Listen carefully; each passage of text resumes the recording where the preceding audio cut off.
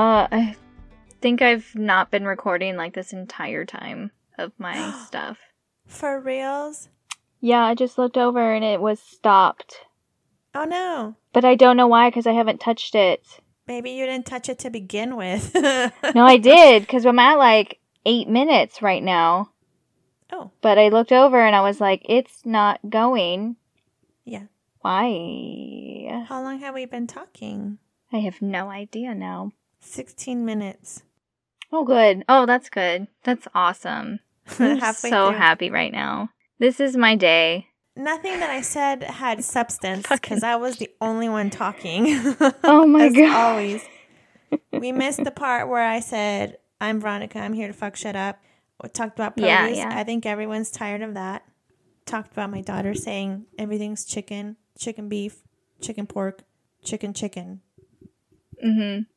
We're here to catch you up on everything that just happened because all of my thing stopped recording. I swear I did not touch it, too. It wasn't important. It's fine. It was not important. It was very important. Everything Veronica says is very important, guys. And you know this because we listen to it. Never.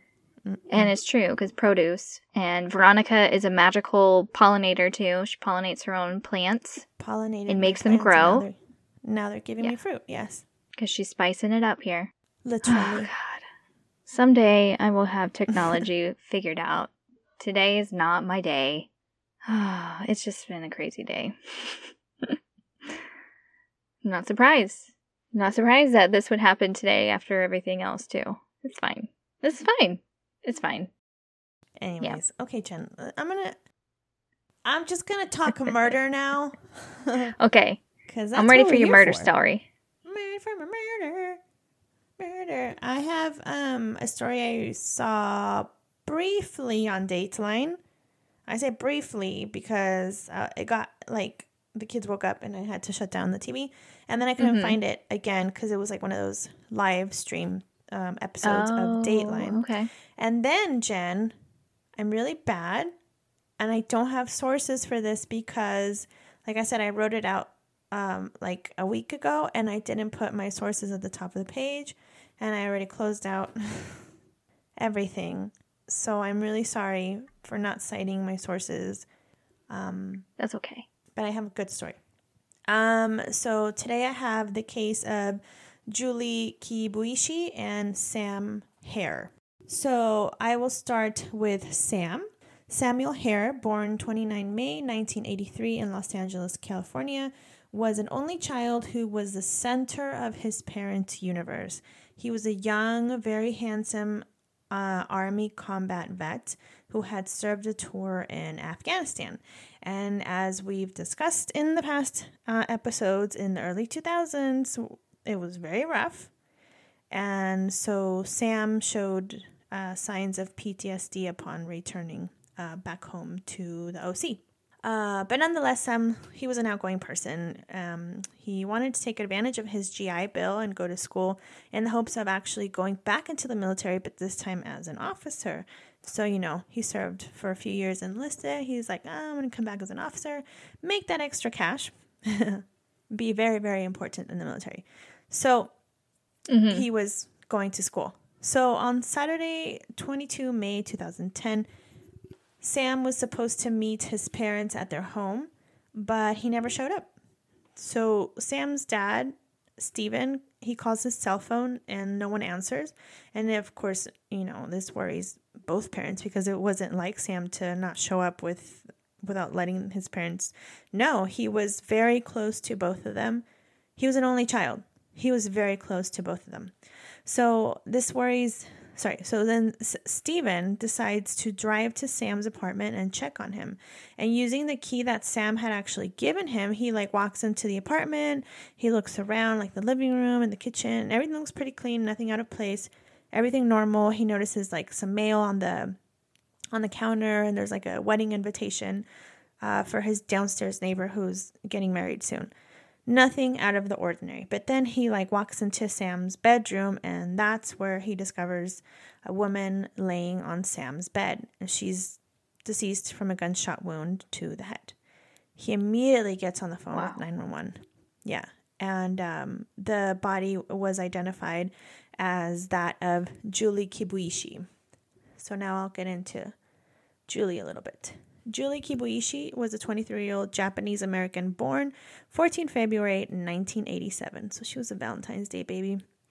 She was born in Orange County, California, and she was a graduate of Orange County School of Art, where she honed in on her passion for dance and really all things art. She was still living at home while she attended Orange Coast College, where she was studying fashion design. So she loved everything art, and she was going to make it her career. She was described as kind of a free spirit, very talented dancer, and very, very smart girl. Very kind girl. Gives you the shirt off her back kind of girl. So Julie meets 26-year-old Sam in her anthropology class. Sam was struggling in this class, and so Julie's like, hey, I can help you, I'll tutor you. And they became fast friends. Julie really took a liking to Sam and described Sam as a big teddy bear. It was all very platonic, nothing romantic. They were just really good friends. So Friday, 21 May, this was the day before, Sam's dad discovered Julie's body in his apartment. Mm-hmm.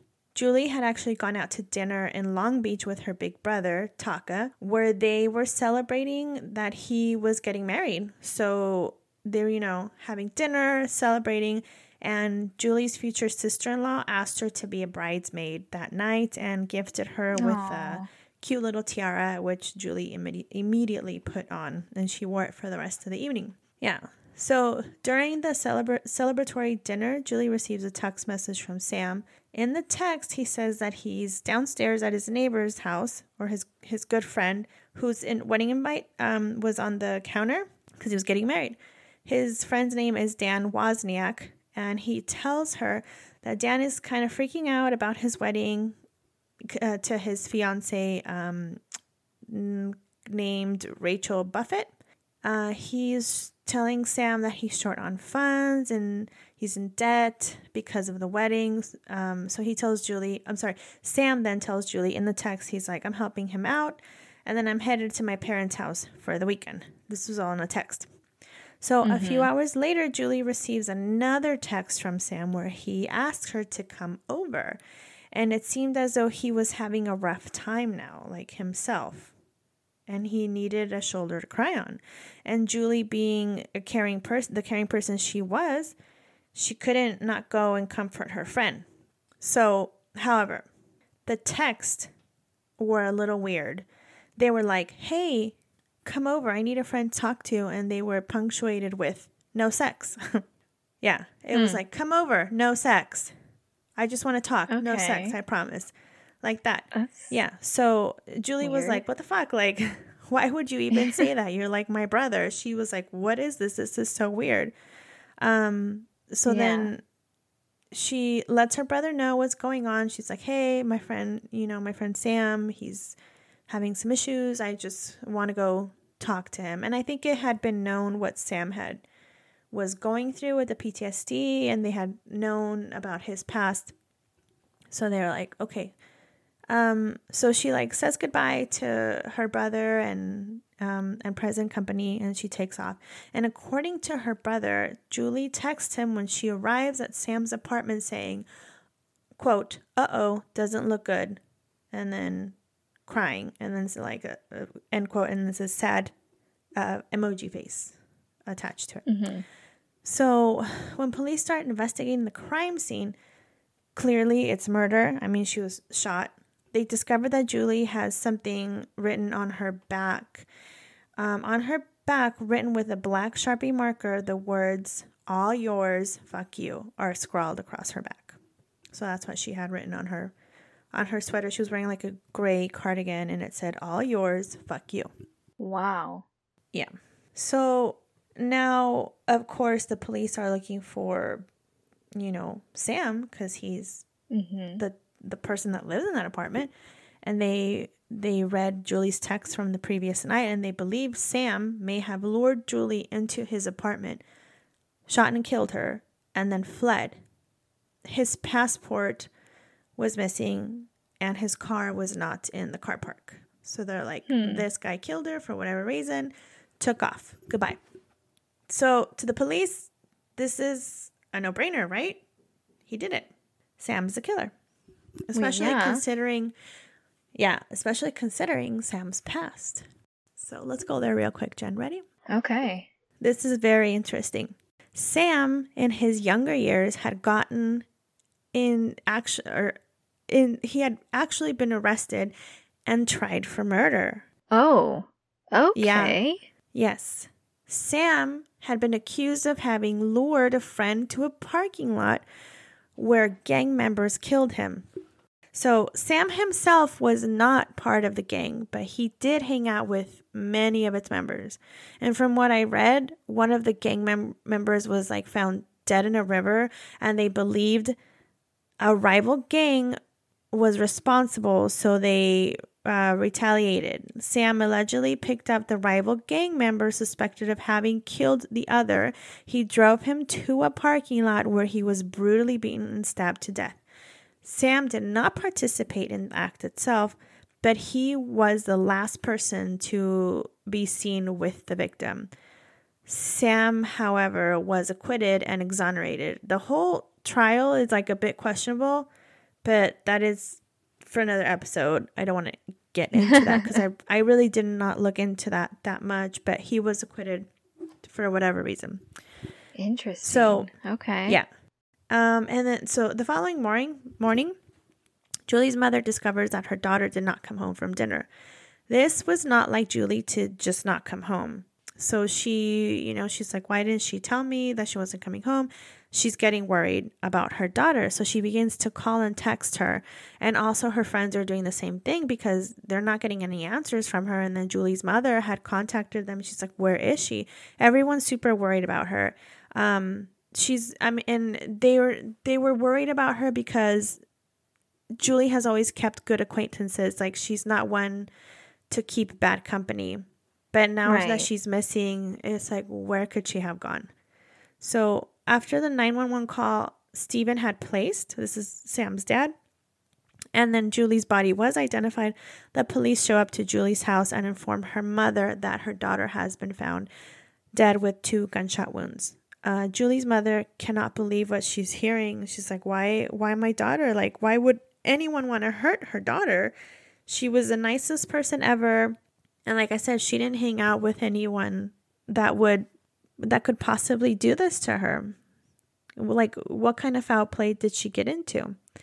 So Sam's parents refused to believe that their son had anything to do with Julie's murder.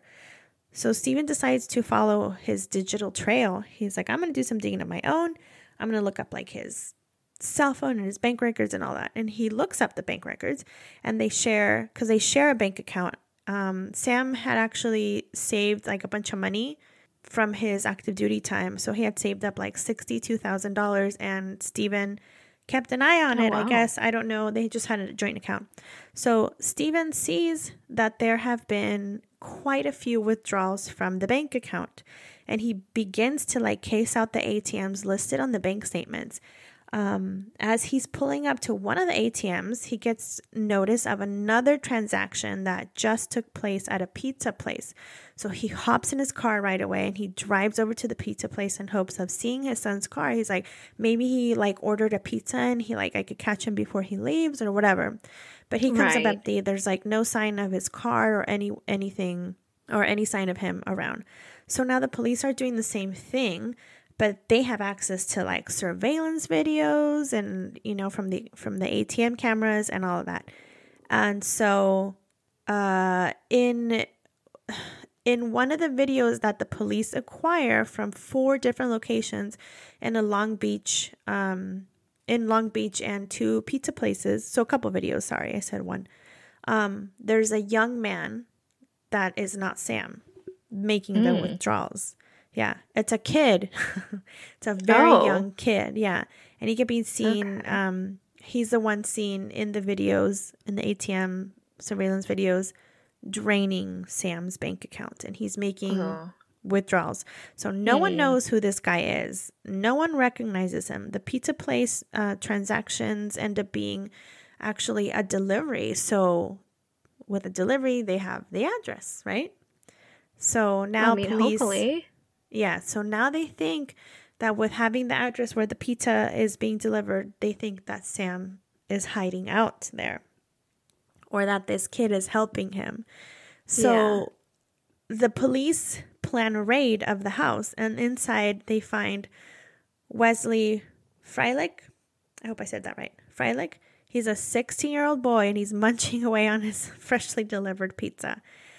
Wesley is the kid seen in the ATM footage. The police begin to question Wesley and quickly realize he is not the murderer, but they think that Sam could be hiding out in his house. So they search the house and they come up empty. No Sam, but they do find his ATM card. So why did Wesley have Sam's ATM card, Jen? Simple, Jen. Okay, ready? Here's some more crazy. Wesley's mom met a guy at their local community theater. Wesley became good friends with this guy. Who was this guy, Jen? Who? Dan Wozniak, Sam's downstairs neighbor. His broke downstairs neighbor. Oh. Yep. Oh. Dan Wozniak was a community theater actor who was engaged to Rachel Buffett, also a community theater actress. Dan did not have a full-time job and was always struggling for money. So Dan gave Wesley Sam's ATM card, and he told him that Sam owed him money and he had accessed his ATM card in order to get paid. This poor gullible child, I swear. I know. He believed everything Dan was feeding him. I mean, he was older. This kid was 16 years old, and Dan was older, and he's like, well, he's an adult. He was, he was just, it was sad. So he was feeding him by buying him pizzas in exchange for withdrawing money. And he made him believe it was completely legal. He was like, yeah, no, it's totally legal. Like, he owes me money, and I have his ATM card and his PIN. It's okay. And he showed him some like bullshit paperwork for whatever reason. I don't know, to make it look more official. Who knows? And he trusted him. That's my point. Wesley trusted him. So then when Wesley is withdrawing the money, Dan is actually in the parking lot in his car the entire time waiting as he watches Wesley withdraw money. Yeah. So they repeat this over the next few days and withdrawing just like $400 at a time, average $400 at a time. Yes. Now, with this information, Dan Wozniak becomes a suspect in the disappearance of Sam Hare, and also a person of interest who may know how Julie Kibuishi died. Yeah. All ties in. Because she was at Sam's house, and Sam's gone, and it's not Sam.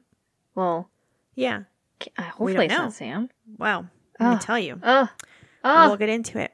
So the police want to bring him in. Dan is like, nope, I'm too busy to be questioned about this murder and missing person. And police are fed up with his lack of cooperation because he's like, I don't want to. Like, I'm busy. I can't go. I can't come say maybe another time. And so they go in after him. You know where they find him, Jen? Where? At his bachelor party. Yeah. Oh, geez. Remember, he was getting married to Rachel Buffett. Yeah. Mm-hmm. So he's out with some friends at a sushi place. Yeah, hard partiers. So police walk in, find the fucker. He immediately knows why they are there. Dan tells police that he will tell them everything that he knows because he is sick of covering for Sam. Dan is now being interrogated, and in the police footage of him in the interrogation room, he's seen wearing what looks like linen pants. Ew. Linen pants. Yeah. And a light blue Hawaiian shirt. Okay. Yeah. Yep. Yeah. Yay. Let's party at the sushi restaurant, but also let's make it Hawaiian themed. Yeah. Real original, you douchebag. Just hating on him. And police are trying to piece together everything. Why did he recruit this kid to withdraw money from Sam's account? Where is Sam? I mean, he did say that he was tired of covering for Sam, so he must know where he is, right? Well, he denies knowing where he is. During the interrogation, he's putting on like a performance for the police, basically, and he just seems super dramatic and over the top. I mean, he's an actor after all. He does, however, admit to having convinced Wesley of withdrawing money, making him believe that it was completely legal. So he admits to that he did make him take out money. So Dan tells police that the night of Julie's murder, he and his fiance had performed in the play that he was in. They went back to his place. He showered and they had sex. I don't know why that detail is even fucking relevant, but whatever. The following morning, he claims that Sam showed up at his door saying that things weren't good. Something bad happened. And Dan says Sam told him that he had a dead body in his apartment. He shot someone in a fit of rage. This is what Dan claims that Sam told him. And then Dan tells police that he helped Sam flee because he had threatened his life if he ratted him out, but had no further participation. So he's like, oh yeah, he threatened to kill me, but I didn't do anything. And police aren't buying it. So they actually tell him his acting is horrible. Which cracked me up because like his reaction is like, how dare you? How dare you insult me, a thespian? It's like, you're bad. I am a community theater actor. I'm community great. Theater. I'm famous. Yes. Yeah. So, yeah, like I said, police aren't buying it. And they ask him for a DNA swab. And Dan reluctantly agrees to it, but you can see that he's a little worried. So what does he do at this point? He changes the story. He admits to having been in Sam's apartment on that Friday night. You know, just in case they find DNA in the apartment. He's like, yeah, I was there. In case you find like something about me in there. And so police tell him that his DNA wouldn't just fall off of his body and onto Julie's. Like, there has to be a reason. and then Dan becomes angry and agitated, saying he had nothing to do with it other than what he has just told him. So police then ask him what he saw while he was there standing over her body, as he claimed, you know, as DNA is just falling onto her body, as he thinks. Because that's how you work. That's how the body works. That's how it works. Mm-hmm. Yeah. And so he says he saw a dead body with 2 gunshot wounds to the head. And police were like, pump the brakes. How did you know that there was 2 gunshot wounds to the head? How did you know? How did you know? And so the police were like, there was only 1 visible gunshot wound that they could see. So now this proves he was there when it happened. Yeah. Right? Because he said she had 2 gunshot wounds, but the police were like, when you walked in, there's no 2 visible gunshot wounds. You can see 1 for sure, but I guess upon the medical examiner, there was 2, so it's confirmed. So yeah, it proves that he was there when it happened. And like I said, they told him, your acting's not that good. That makes me laugh every time. Sorry. This douchebag.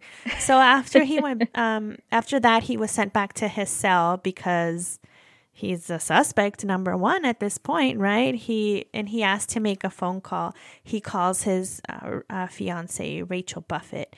In this phone call, Rachel realizes that they are most definitely being recorded. Rachel tells him, I'm going to go to the police.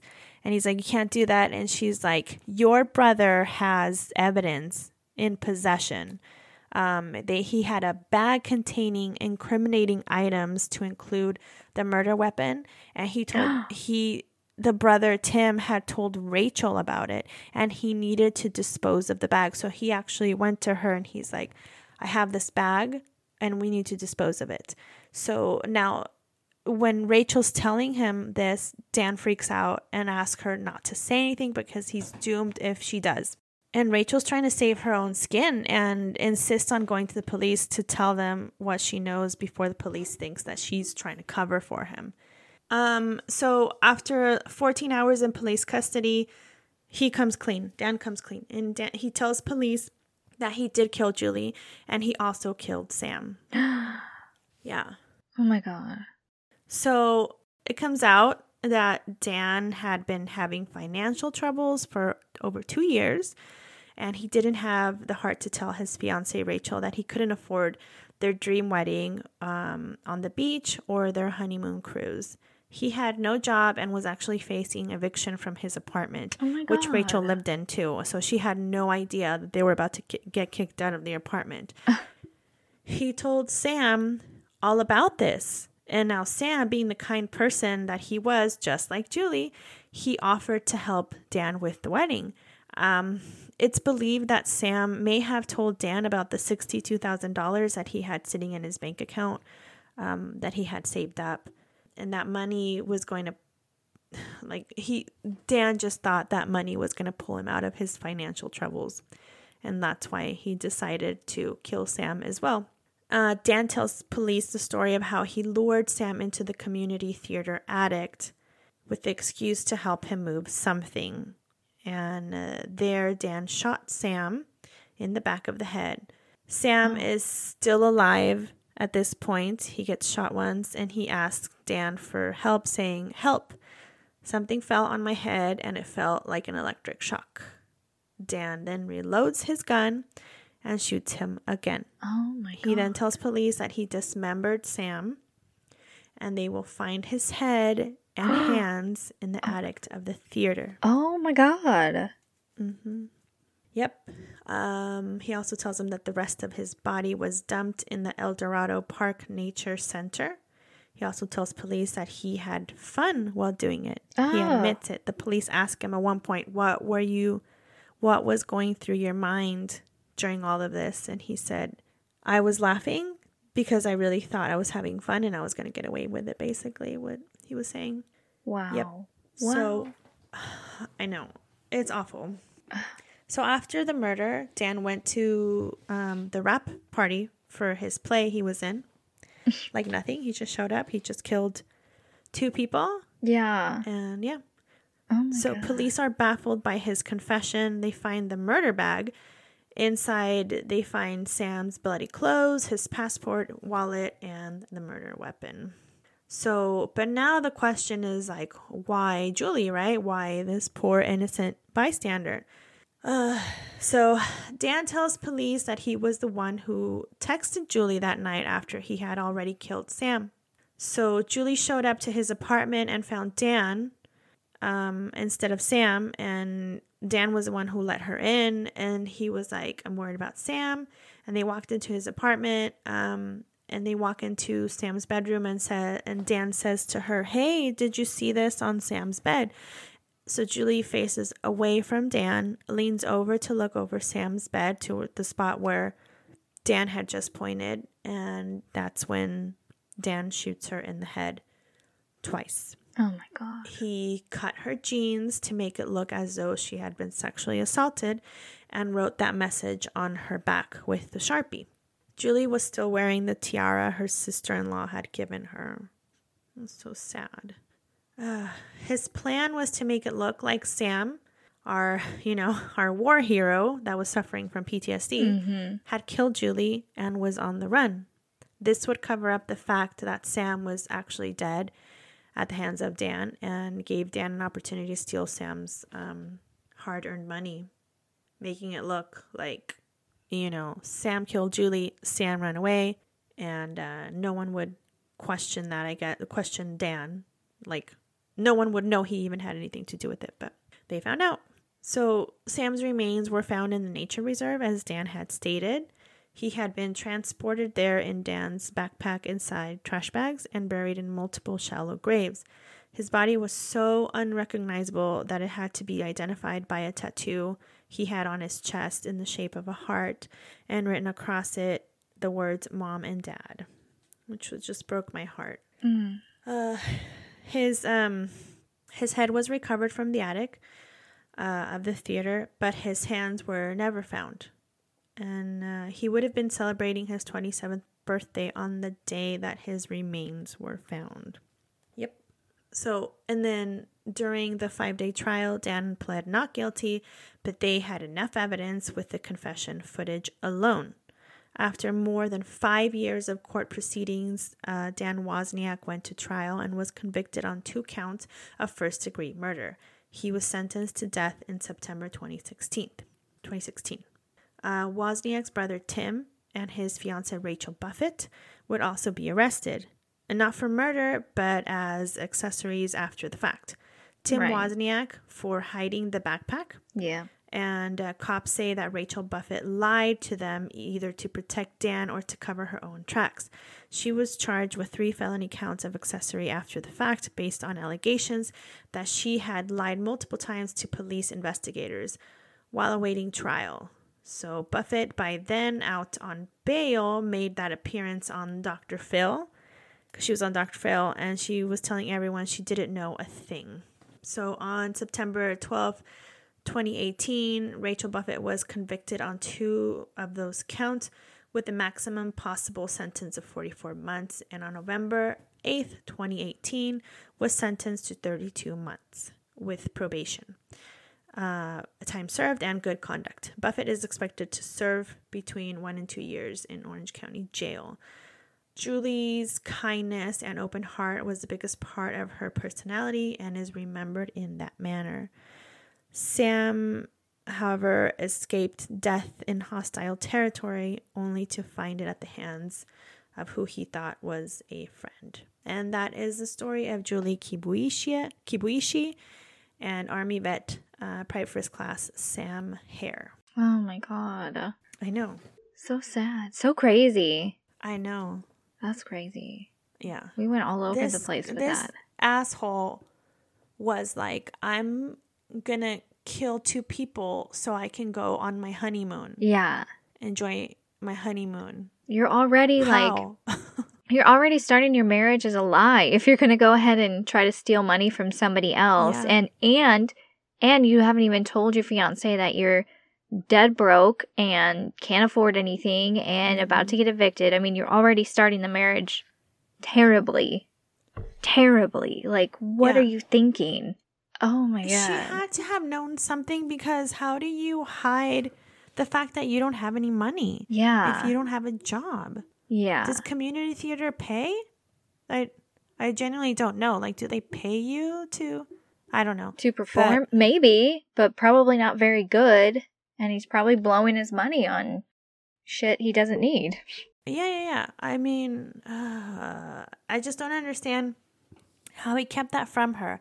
I mean, I understand, like, it's embarrassing to be broke and you're going to get married and all this stuff. I understand that's embarrassing to, be in, but whatever, get over it and let your fiance know so maybe she can help you come to a solution and get a fucking job. Postpone the wedding until you can actually afford it. Yeah. Well, how about this? Don't go on a fucking honeymoon. Yeah. Wait to have money for the honeymoon. Yeah. It's okay. People. I don't know why this was the logical solution for him. Why is it always the logical solution that we've come through these stories and it's always about fucking money? Like, the money is not going to make you happy. It doesn't make anything better. It makes things worse. Like, just do it on your own. Yeah, and then the fact that he took his ATM card, he didn't think oh, they're gonna think that Sam is missing, but that and he has all this activity on his credit card. How do you not suspect that? Like, how do you not look into that? This guy was an idiot. Yeah, he's a fucking idiot. He's stupid, and oh my God. Yeah, and 2 innocent people died. Yeah. 100%. That's so sad. So sad. Mm-hmm. I know. Oh. And they were both, so cute, and she was really pretty. I saw pictures of her dancing, and she was super cute. And then I mean, he was, your guy next door looking like he was tall and handsome. Mm-hmm. And this fucking hobbit with a beard comes along and can't trust people with facial hair. Sorry. Oh. They're hiding something behind the facial hair. They're hiding all their behind secrets. Full beard and mustache. Their secrets are in there. That's why it's so big. A weak chin. That's what you're hiding. It's a weak chin and jawline. Yeah. Wow. All right, Jen. Well, thanks, Veronica, for that. Yeah. Very sad. Crazy story. Took us on a ride. That's what I'm here for. Oh. Well, I just have a little info today, but before we get into that, we had talked about just acknowledging what has happened this last week. And yes. Yeah, the tragedy the military community has gone through. I mean, most of us don't know these people at all, but the fact we all kind of come together and understand the tragedy that has happened as, being part of the military. Yes. And it's horrible, so sad. It's shocking, and you just hope it never happens, but we don't have to know them to feel the hard hit it has on the military community. And yes, it's a tragedy and the ultimate sacrifice that our service members give to this country. I mean, more than anything, you hear about these stories and how it's happened in the past, and you just hope that it never repeats itself. But unfortunately, because of these situations in Afghanistan, we have come to another terrible time. For some of you, a quick recap of what happened was there was a suicide bombing at the Kabul airport, Abbey Gate. After the U.S. Embassy in Kabul they had warned Americans to stay away from the airport due to quote-unquote security threats. They say this suicide bomb had contained 25 pounds of high explosives, and an average suicide vest contains just 5 to 10 pounds. So they were there. I mean, that's already deadly enough, but 25 pounds, you're just, complete chaos. Yeah. It was later said that ISIS then claimed responsibility. It had killed countless Afghanistan locals, as well as injuring locals and U.S. citizens. I'm just reading from an article that I found off of CBSNews.com. Right. So we lost 13 service members. Service members that had died was Navy Corpsman Maxton Max W. Soviak. He was 22. Army Staff Sergeant Ryan C. Noss. He was 23. Marine Corps Staff Sergeant Darren T. Hoover Jr. was 31. Marine Corps Sergeant, Johanny, Johanny, sounds right. I think Johanny Rosario Picardo, she was 25. Marine Corps Sergeant Nicole L. Gee was 23. Marine Corps Corporal Hunter Lopez was 22. Marine Corps Corporal Dagan W. Page, he was 23. Marine Corps Corporal Humberto A. Sanchez, he was 22. Humberto. Thank you, Veronica.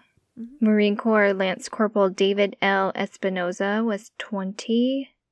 Marine Corps Lance Corporal Jared M. Schmitz, he was also 20. Marine Corps Lance Corporal Riley J. McCollum, who was also 20. Marine Corps Lance Corporal Dylan R. Marola, who again was also 20. Marine Corps Lance Corporal Kareem M. Nikui, again, was also 20. Oh, and that was So it. young. No, so young, so much to live for, yet paid the ultimate sacrifice for us, and it's so sad. I wish that's something that we could avoid. Unfortunately, it's not, knowing where they were and just the tensions that were surrounding it and everything. They brave service members. No matter what, Yes. They paid the ultimate sacrifice. They were the bravest people that you can possibly imagine to just, go out there and help. to help. Yeah. Yes. I think despite of your political views, the American service members, all the service members right now throughout all the world are there to help the Afghan people because we can and because we should. Honestly, you can't go into this country and meddle around. And we were there to help, right? We went in to help, and now that the troops are being all pulled out, why shouldn't we continue to help? Yeah. What I think. Yeah. Personally. And these young service members have, like you said, paid the ultimate price, and it's so senseless the way they went with these people, these suicide bombers that are cowards and are hurting not only the military community all over the world, but their own people in their own country. And I don't know. It's such a difficult topic without getting too political. Yeah. And just giving my opinion. But I think it's like split down the middle. It's like, yes, we're happy that they're having the troops pulled back. Why? Because families get to have their mommies and their daddies back home, and their brothers and their sisters and their cousins and their friends get to come back home. Yeah. But then it's like, we're leaving this country high and dry, fend for themselves after we went in there and tried to establish some sort of normalcy for the Afghan people. But then, bringing them back, the refugees, and having people having reservations over that. It's like, well, how do you know you're not letting bad people in? And it's like, we don't know. And it's the same as not all black people are criminals. Not all Hispanics are illegal immigrants. Not all white people are racist. Not all Middle Easterns are terrorists. Like, yeah, it's that sort of thing. And, the United States stands for, it's on the fucking Statue of Liberty, we will receive, I don't know exactly quote for quote what it says, but we will receive you with open arms if you are in trouble. And I'm getting too political into it. Sorry. The thing is, our hearts hurt for those lost. And we've seen it all over social media. I live in an area where it's very marine dense, the population, and we see it, we feel it. We're with you. For those of you that are maybe it's dredging up some old feelings from the past, or just dealing with these new feelings, we're with you and we're here for you if you guys need anything. Jen and I are always a good ear to lend out and listen to you guys, whatever it may be. So I also, like, I've seen on social media a lot of, like, the restaurants putting out, the 13 drinks or whatever. Yeah. I love that tribute. Yeah, definitely. It's like, oof, it's right to my heart. Yeah. For someone like me who has no heart, it gets me. So, yeah. Yeah. Yeah. So we just, we wanted to put that out there and send our condolences to all that were affected. I mean, we're all affected as a community, as a military community, but especially those that lost their loved ones, coworkers, family members. It's there's just no words. I'm sorry as just never feels good enough in a situation like this, but it's we're here for you. I guess that's the best way to put it. Is we're all here for you together, and we're like just on the heels of the 20th anniversary of 9/11. Yeah, which is just another topic of discussion. Yeah, another tragedy. Yeah. So, yeah. If anybody wants to reach out and just, chat with us for whatever reason, please do so. We've put out our email many, many times, and you guys should know by heart by now. We're here for you guys. Yeah. Yeah, definitely. If anyone needs to talk or anything, we're here. Veronica's great. She's got great advice, too. She's just great at listening Veronica if you just need that. Of course, yes. Of course. So is Jen. Jen's a great listener. I try. All right. Well, in light of those events, we wanted just to make sure that was put out there and, acknowledge it and everything, and it's there. So, with that, we're going to move on to our military topic. Yes. Okay, so today I just have a quick little thing. This applies to those of us who are overseas, in an overseas location, except not Alaska, according to one of the memos I read. So, just so you know, this topic is ERD, or Early Return of Dependents, also called an EROD, depending on what branch you're in and all that. And it doesn't apply in Alaska. It doesn't apply if you're in Alaska. Yeah. It's interesting. That's weird. Okay. Yeah. Mm-hmm. So, what is an ERD? ERD is a government-funded travel of dependents from an overseas location back stateside before the service member's tour has ended due to certain circumstances that have arisen. So, some of these reasons for an approval of an ERD are medical, such as if you cannot get medical care needed where you're at, and also as long as this problem arose after you had already PCS to this overseas location. It can't be something that was already brought in with you. It has to be something that arose after you have been here. A death or illness to any of the dependents, specifically if the spouse passes and the children are left without somebody to take care of them, that warrants an ERD. Education or housing is inadequate for dependents. So the education side is kind of confusing to me, but it says like if you're trying to seek some sort of degree and your type of degree that you're trying to get is not available where you are, that doesn't warrant you early return to states. Oh. Yeah. I think it just means that there's not actual good education that you can go to. But also housing is inadequate for dependents. So, you're stationed somewhere and you can't find the right house. You can't.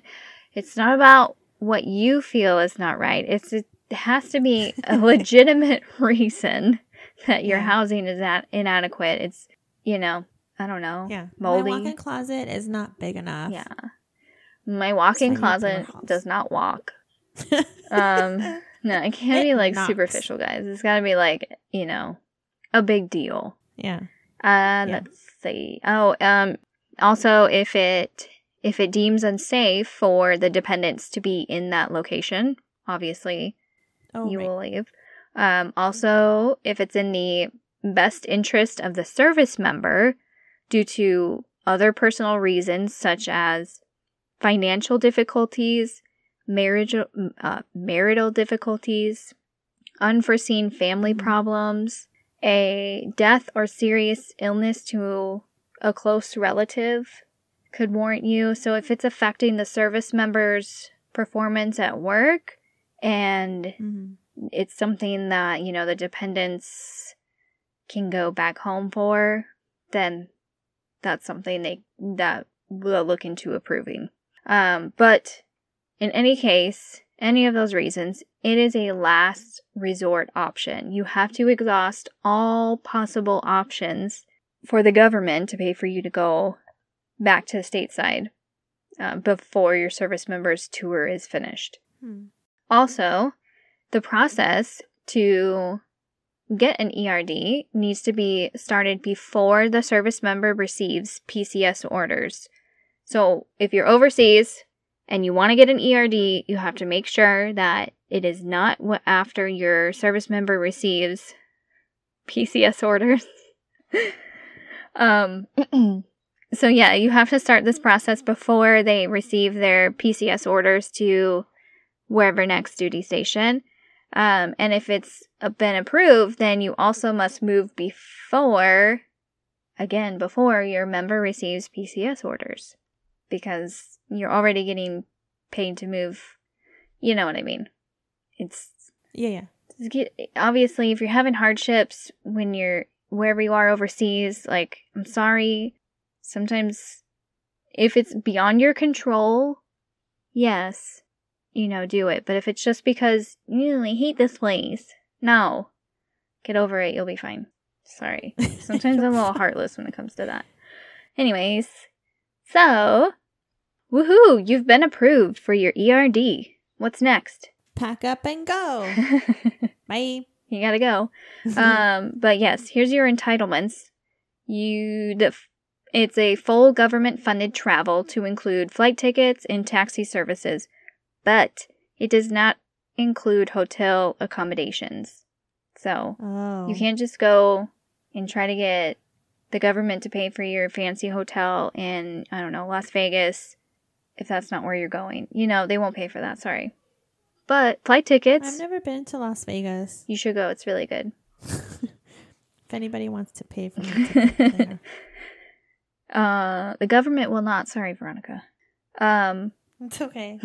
I'll survive. And so with that also, if you're at a time frame where you're leaving before your service member's PCS time, but, you know, it's still getting kind of close, you have the option to do a full move with your household goods, or you can do a partial household goods move. Oh. I don't know exact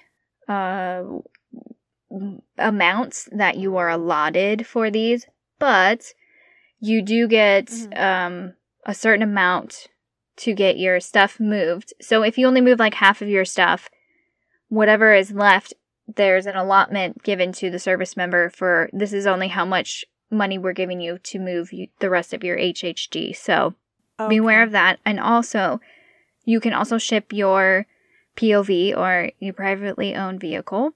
But again, noted, military only pays for one car shipment. So that is your one car shipment. If you're going to do it early, your service member either doesn't have a car or they cannot ship their another car.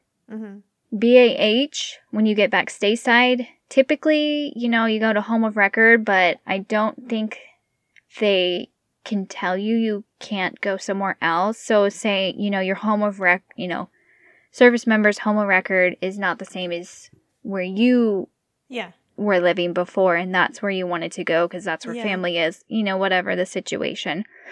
You can go there, and once you arrive to your destination, BAH will start. You will get with dependent rate BAH to cover your living expenses, such as, you know, like rent and everything you do stateside. And then your service member back overseas, they receive OHA, but they will then be cut down to the single rate OHA while you're gone. Yeah, so they can't continue to live in the house that they were before because it's probably out of their means by then. Exactly. So they'll probably put in the dorms or find something smaller and affordable. Small house or move on base or something.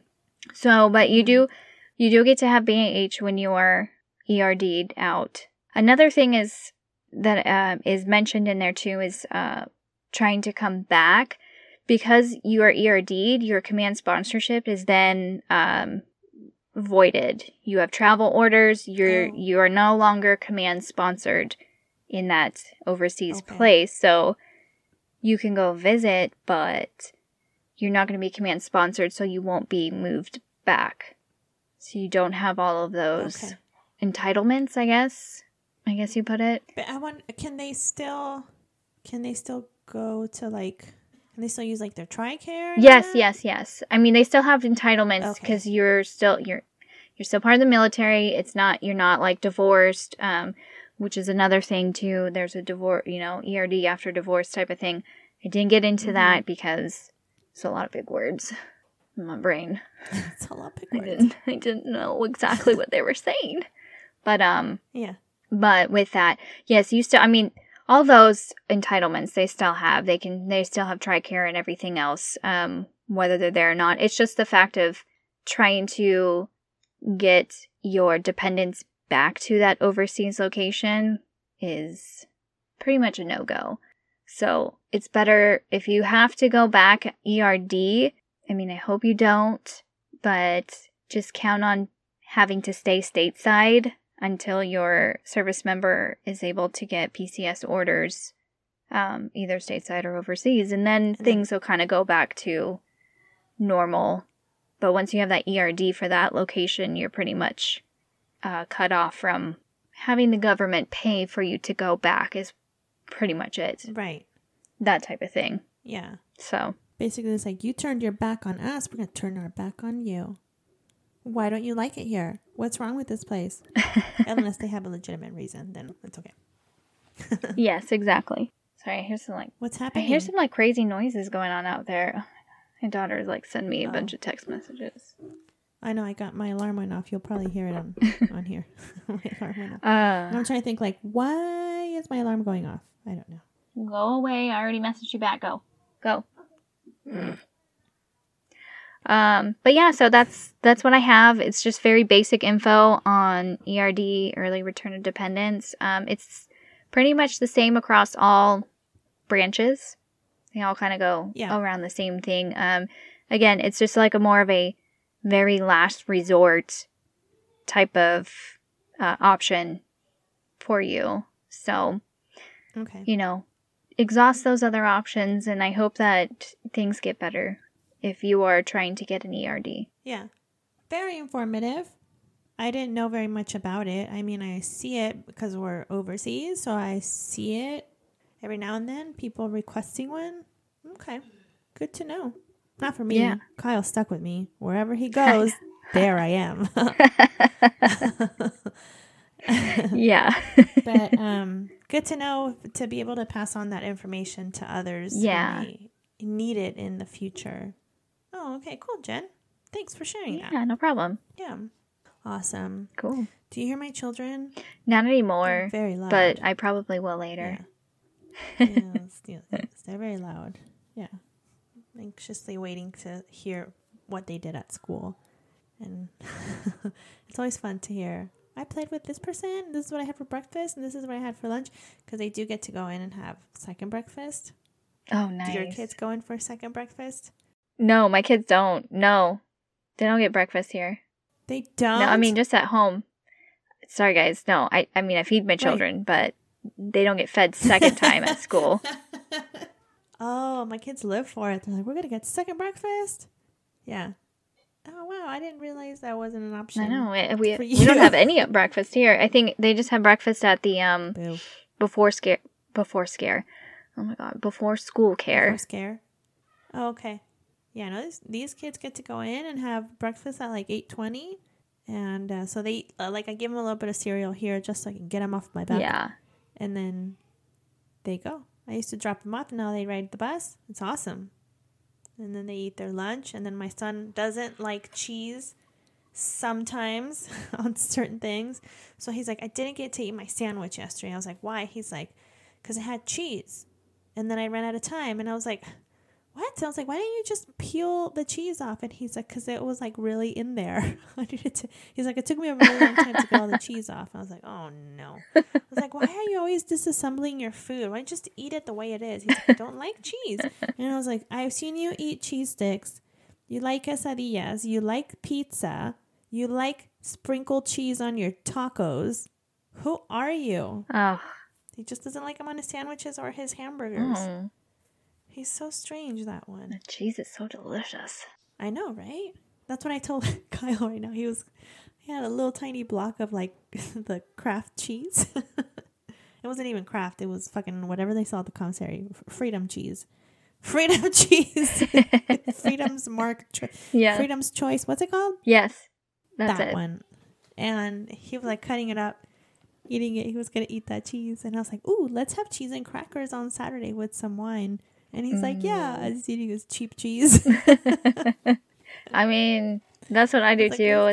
It's the cheap cheese for me. It's fine. They have pepper jack, so I'm happy. So yeah, I bought a little wedge of brie because I fucking love brie. And then we like splurged and we're like, let's get some fancy cheese. And we got brie, and then I got like a fig jam. Yeah. Oh man, it was so good. Yeah. It was so good. I was like, take me back to Europe where I can buy a wheel of brie for the price I paid for a teeny tiny wedge of brie. There I go on my bullshit again. I'm going to stop it now. No more complaining. No more dependa complainers complaining. No more dependa complaining. We can complain. We're allowed okay. to. It's our podcast. We can do whatever we want. It's fine. That's right. We can. We can do whatever we want. What are you going to do about it? Give me 4 stars? Fine. It doesn't matter. At least you're rating us. Exactly. We know you're listening and you're rating, so there we go. But you do it, but rate us 5 stars because you love us. And don't forget to subscribe. It's really hard to say that. And share. Share it with your friends and your family and people all over the world. Yes. All right, Jen. I think I lost your feed. Where'd you go? Oh, there you are. I know. It got really laggy now. It's like super pausey. Yeah. Technology. I think it's time. It's the internet telling us to get off and give snacks to the children and see what's going on. I have to make dinner right now before I go teach my class because I teach at 6 and I have to leave at 5:30. So I gotta go do that. Yeah. So. All right, Jen. Well, thanks for your information. That was awesome. Yes, thank you for your story. Yes, anytime. We are here for you guys. Don't forget to, like Jen said, rate and subscribe, and then email us at dependasplaining@gmail.com.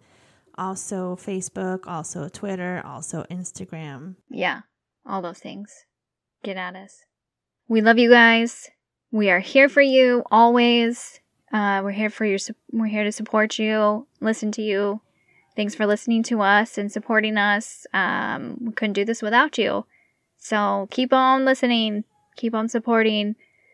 I know COVID, don't hug anyone, I guess, but if you have a good friend, go give them a nice squeeze just to tell them that you're thinking of them because, we never know what's going to happen next. But we're going to be here for you next week, too. So, listen in. Yes. And don't forget that wherever you go, there you are. Goodbye. Goodbye.